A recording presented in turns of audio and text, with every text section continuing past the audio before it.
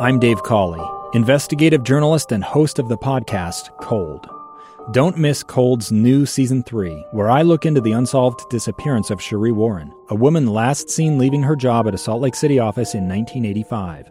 Police cast suspicion on Cherie's estranged husband and boyfriend, but never made any arrests or recovered Cherie's remains. Find Cold Season 3, The Search for Cherie, anywhere you get your podcasts. Welcome back to the final segment of today's episode of Live Mike. I'm Lee Lonsberry. This is episode number 214, this Monday episode. Thank you so much for being a part of today's show. You have been hearing throughout the day an update to a story which began 10 years ago and started with the stabbing death of South Salt Lake bookstore owner Cherie Black. Prosecutors have now charged a Utah man with murdering her. Salt Lake County District Attorney Sim Gill just this morning announced criminal charges at a news conference he held this morning. He said that DNA evidence, including a sample investigators collected secretly, played a key role in solving the case and leading to the charges which were announced here today. You can read about this case at kslnewsradio.com, but what I want to share with you right now is a statement from her family. A statement from the Heidi and Greg Miller family, the daughter and son-in-law and grandchildren of Cherie Black. It reads, and I'll tell you, the reason I share this with you is because it names a few people in law enforcement by name, and I believe that they deserve the praise shared by this family for sticking with the case, which, as I mentioned, has been going on for 10 years. So the statement reads verbatim from the Heidi and Greg Miller family, quote, "We are grateful to the South Salt Lake Police Department, the Unified Police Department, and Detective Ben Pender, and the Utah State Crime Lab and Jay Henry for their ongoing investigative work and diligence that led to an arrest and charges in the murder of Cherie Black. We also appreciate the media for covering the case over the last 10 years, which allowed the public to share tips and new information. We especially want to thank our family and the community for their love, support, and prayers." The statement continues, "While this 10-year period has been difficult, we have been able to feel peace and comfort knowing other cases are being solved with the use of new forensic tools. We will continue to work through the Cherie Black Foundation using industry experts to educate law enforcement officers on the most current investigative techniques and also support advanced DNA testing to help bring resolution to victims' families." The statement concludes, "As a family, we are out now asking for time and privacy." So there you have it. The Cherie Black Foundation has been doing much work using, as it says there, industry experts to educate law enforcement officers on the most current investigative techniques, including advanced DNA testing. And that, in fact, is what, according to District Attorney Sim Gill, led to the charges that were announced here today. So you can count on details stemming from that story available always here at KSL News Radio, and read up on that if you'd like at kslnewsradio.com. Okay, let me shift gears here now pretty dramatically. We're talking about gym equipment, and we're talking about your health, and we're talking about the impact on those two things which has been felt by the coronavirus. There's been an interesting occurrence. If you remember some of the early stories to come from Amazon, when we were learning, once we kind of locked down across the country, that Amazon was selling things, and that there were some items in much higher demand than others. Think toilet paper, think hand sanitizer, think PPE, the masks and such. Well, it's not the only thing that flew off the quote-unquote Amazon shelves. One item, or one category of items, were home exercise equipment. Home exercise equipment. Everything from inexpensive dumbbells to premium treadmills and elliptical machines, off the shelves, unavailable. Amazon had nothing for you. The stores themselves also had very little inventory. It was a remarkable thing to observe. Absolutely remarkable. I asked before the break how people's habits had changed and if they'd picked up any hobbies or habits that could aid in their own physical fitness. I got a great text here. It reads, "I have become better at exercising. better at exercising. During Corona, we bought kayaks, bicycles, and gear, and MMA gloves. Now exercising 40% more. 40% more. I'm not sure what percentage I've been exercising more. I have tried to get back into running in earnest. I've tried to. In fact, this is embarrassing. I'm registered for a Thanksgiving Day virtual half marathon, and I don't know if I could pull it off right now. I've got about a month to get ready.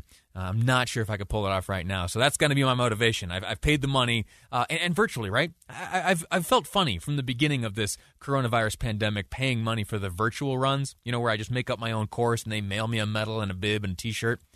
I like the excitement of the crowd. I like being around other runners. I like comparing gear and comparing training regimens and diet. I like all that stuff. I like the experts from the various physical fitness stores and nutritionists who show up and show off their wares. It's a cool vibe.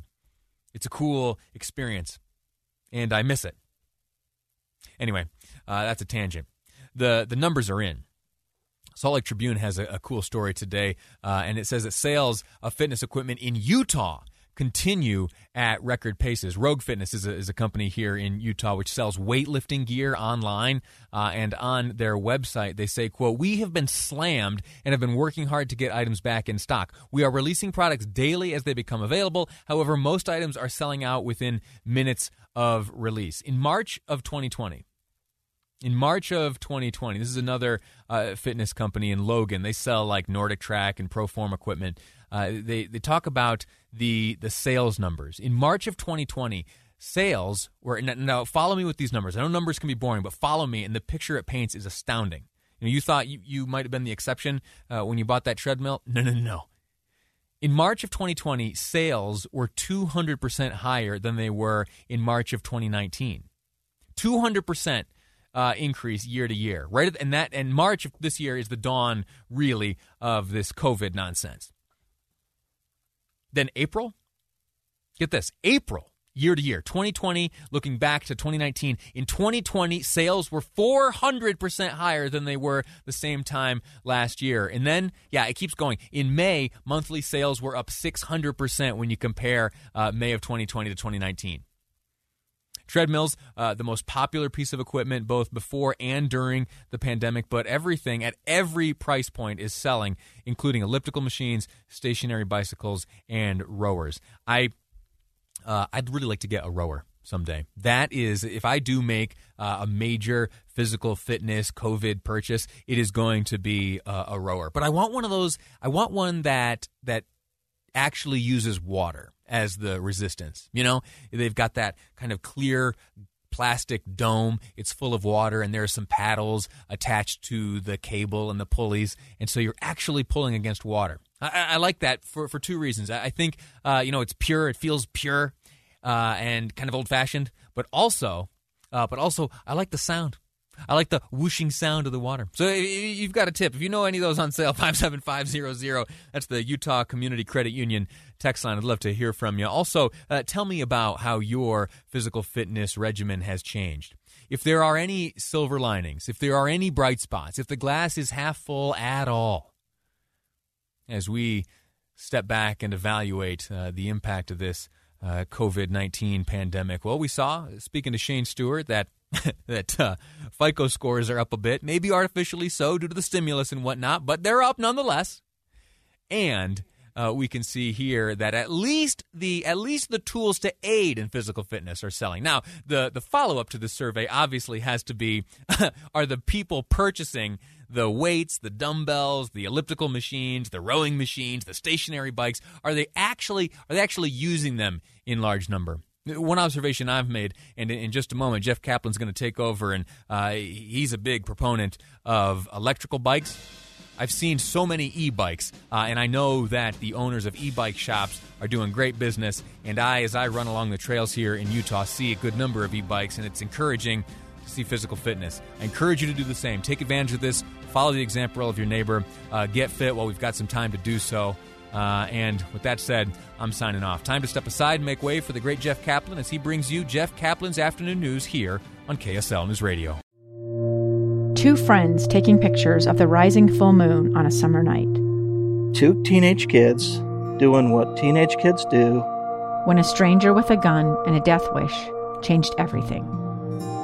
It was violent, it was senseless, and I will never understand it, I will never accept it. I'm Amy Donaldson, and unfortunately, we're all too familiar with stories about how violence shatters lives. But what we rarely see is how they are rebuilt. In a new podcast, The Letter, we relive tragedy, but only so we can hear the rest of the story.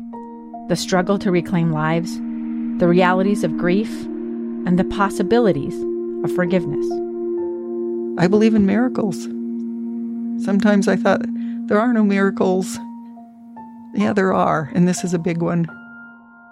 Follow The Letter at theletterpodcast.com or wherever you get your podcasts.